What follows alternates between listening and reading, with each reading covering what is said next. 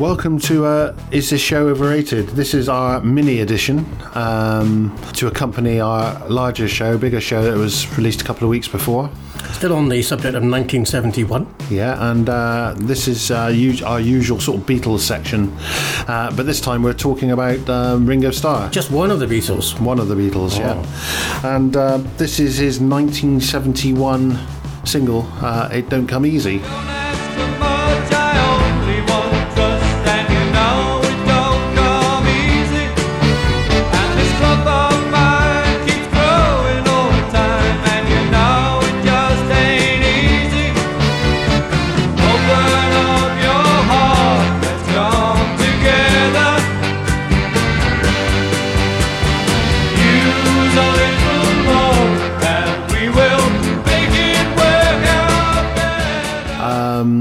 Number 4 in 1971. Right. Yeah. So huge year for the Beatles solo stuff, 1971. Yeah, of course, you know, you've got McCartney's Ram. You've got the aftermath of All Things Must Pass. So My Sweet Lord. The concert for Bangladesh. Yeah. Lennon's Imagine. My Sweet Lord was one of the biggest selling singles of 1971, wasn't it? Yeah, I think it was released... Wasn't it released in 70 and then it went over into 71? But, yeah. Imagine was one of John Lennon's tentpole albums of his career. Yes, yeah. So it was a big year for the ex-Beatles. Yes. People were coming to terms with that idea that they were no longer together. And then Ringo goes and bashes this out. He does, yeah. And it's actually one of the best...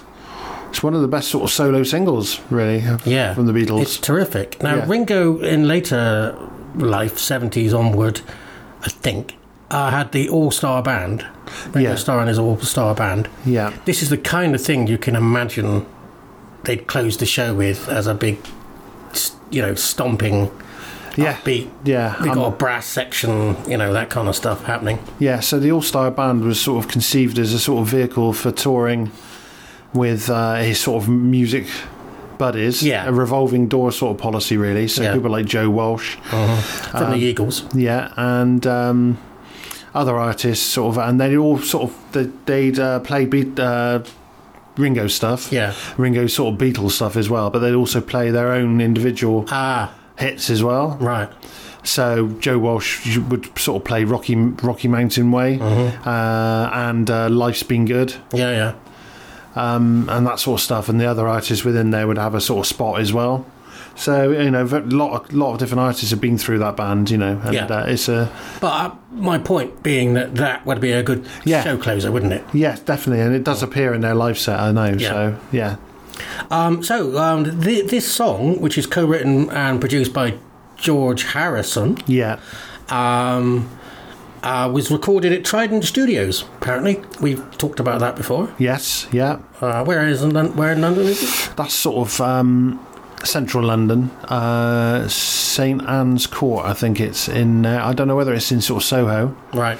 Possibly. But it's famous for people like Bowie recorded there quite a lot. Queen recorded there. The Beatles themselves recorded there. Yes, they did, yes.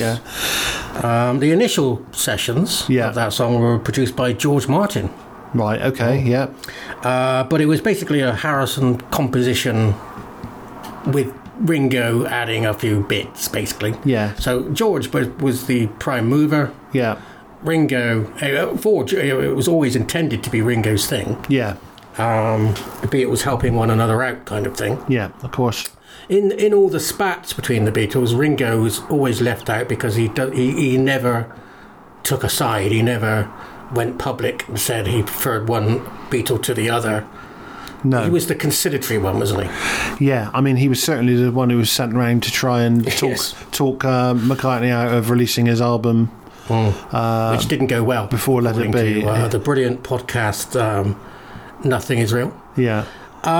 The band playing on this track is a supergroup that would be quite something to have seen live. Yeah. On guitar and backing vocals, George Harrison. Yeah. On piano, it's my man, it's Stephen Stills. Excellent. What the hell's he doing in that studio? Yeah, well, Also backing vocals, Stephen Stills.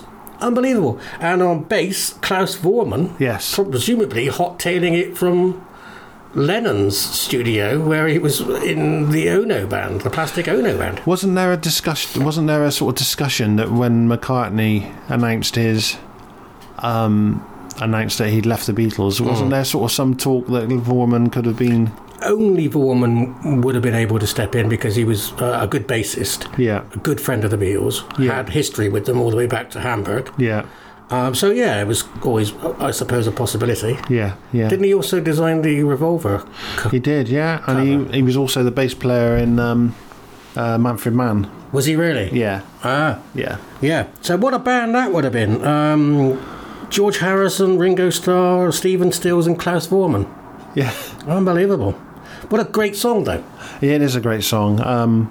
He did have a run of really good singles. I don't know them. Photograph? Yeah, Photograph's a great song. That's another co-write with Harrison. Oh, right. Didn't John write him one at one point? Yeah, he wrote him a track called I'm the Greatest. Oh, yes. Yes. And he also wrote Good Night Vienna. Which was I think it was a hit for Ringo as well in 1974. Right. But Ringo had Photograph was a US #1. Was it really? As was You're 16, You're Beautiful, and You're Mine. I never liked that one. Yeah, an old rock and roll sort of track. Yeah. And they were both off the same album, Ringo from 1973, but they were both US #1s. Okay, here's a question for you. We're going to get to the Beatles question in a minute, but Ringo has a self-titled album. Yes. Ringo. Yes. The Beatles have a self-titled album. The Beatles. Yes. Do any of the other Beatles have a self-titled album? Possibly George Harrison. McCartney's got McCartney 1, 2 and 3, hasn't he? Yes, he does, yeah. Right. Didn't Harrison make an album just called George Harrison from about the late 70s? Right. Is it the laziest thing in the world just to call your album after you? Fergal Sharkey had Fergal Sharkey, or maybe just Fergal. I don't know. Is it Fergal Sharkey or was it Fergal? I don't know if that album was called that. His album, his first album is... Just called Fergal Sharkey? Or Fergal. Okay. Correct us if we're wrong. Write in, Fergal, if you're out there. My cat's named Fergal.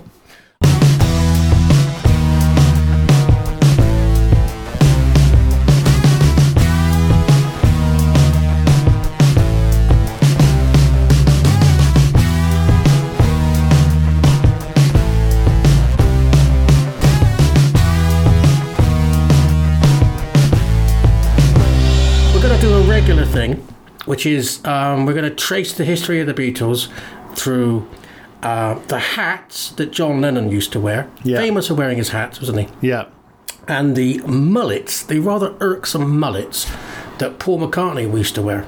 Yeah, we've sort of tied in the onset of McCartney's irksomeness to the length of his hair. If there was a graph or a bar chart, or a barber chart, we would be producing it now as we look at some photographs I've downloaded from the internet. That is Paul McCartney in 1971. He's got a beard. Okay, that's starting to... So he's looking very moody. It looks like he's in New York. Probably because he recorded Ram in New York. Did he? And kind of spiky hair. Yeah, he's looking pretty cool. There he is a bit later in 71 with Linda. Right, okay. Hair still an acceptable length. Yeah. I believe that... there he is. Yeah. Against a blue background. Right, okay. Colour. Starting to get a bit of length down the back. Yeah, definitely. Yeah. Oh. And there's his publicity shot. Okay, and he looks a bit fed up, doesn't he? He does. Is that from 71? Yep, that's 1971 Paul McCartney. Right, okay. Maybe he's just heard How Can You Sleep? How Do You Sleep? He probably has. Or just heard that Ringo went straight in at number 4. Yeah. If indeed he did go straight in at number 4, it might have been a slow climber. I don't know. Yeah. But if McCartney turned around in that photograph, and we'll put all this stuff on the social media, you could tell that's a mullet. Yeah, it's starting to sort of get the telltale signs of a mullet down the back of the neck. Yeah. And what they say about mullet, it's kind of like business at the front, party at the back. Which would be a good title for a Paul McCartney album. Let's go on to John Lennon in a hat. Describe this hat for me. This is a shot of him and his wife Yoko Ono in 1971. It's essentially a beret. You'd expect to see maybe on a sort of mime. Oversized beret. An oversized beret. Here's a better photograph of it in colour. Okay, it's a denim. It's oversized. A denim. It's blue. It's a denim oversized cap, cloth cap. Okay, like a Yorkshireman's. Yeah. It's a denim Yorkshireman's oversized cloth cap like the war in the Goodies. Yeah, for Ecky Thump. For Ecky Thump.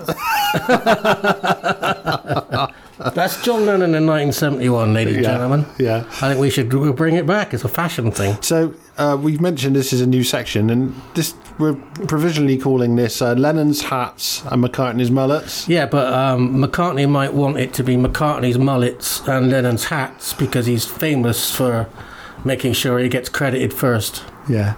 So, I mean, obviously we can't break down the percentage of between whether it was Lennon's idea or McCartney's idea. No. But I'm giving it to John Lennon. I'm giving that Lennon hat, that Ecky Thump denim 1971 Goodies hat trumps anything McCartney's sporting. Yeah, and I think that's fair enough. All right. And now it's the Beatles question for you, Jeremy. Okay, so it's time for the Beatles question. Now, we're doing it a tiny bit differently in these mini-shows. In the way that we've actually got something called the Beatles Trivial Pursuit, bite-size, which has got 600 questions, apparently. Nice picture of them from about 1964. Yeah, I would say, yeah. On the cover, and there's one from the White Album. 68, I would say. And you can purchase this game yourself and play along. Yeah. Now it's a standard sort of Trivial Pursuit card with questions on the front, answers on the back, but it's color coded for, I'm assuming, different subjects. So, and in order to get Jeremy a random question, I'm going to go to something on the internet called the Random Color Generator, where you click on it, and there you go, a random color just came up, and it's blue. Okay. Which handily is the top one. So here's your Beatles question, Jeremy, randomly picked. In A Hard Day's Night. Yes. Which Beatle says that Ringo's drums loom large in his legend?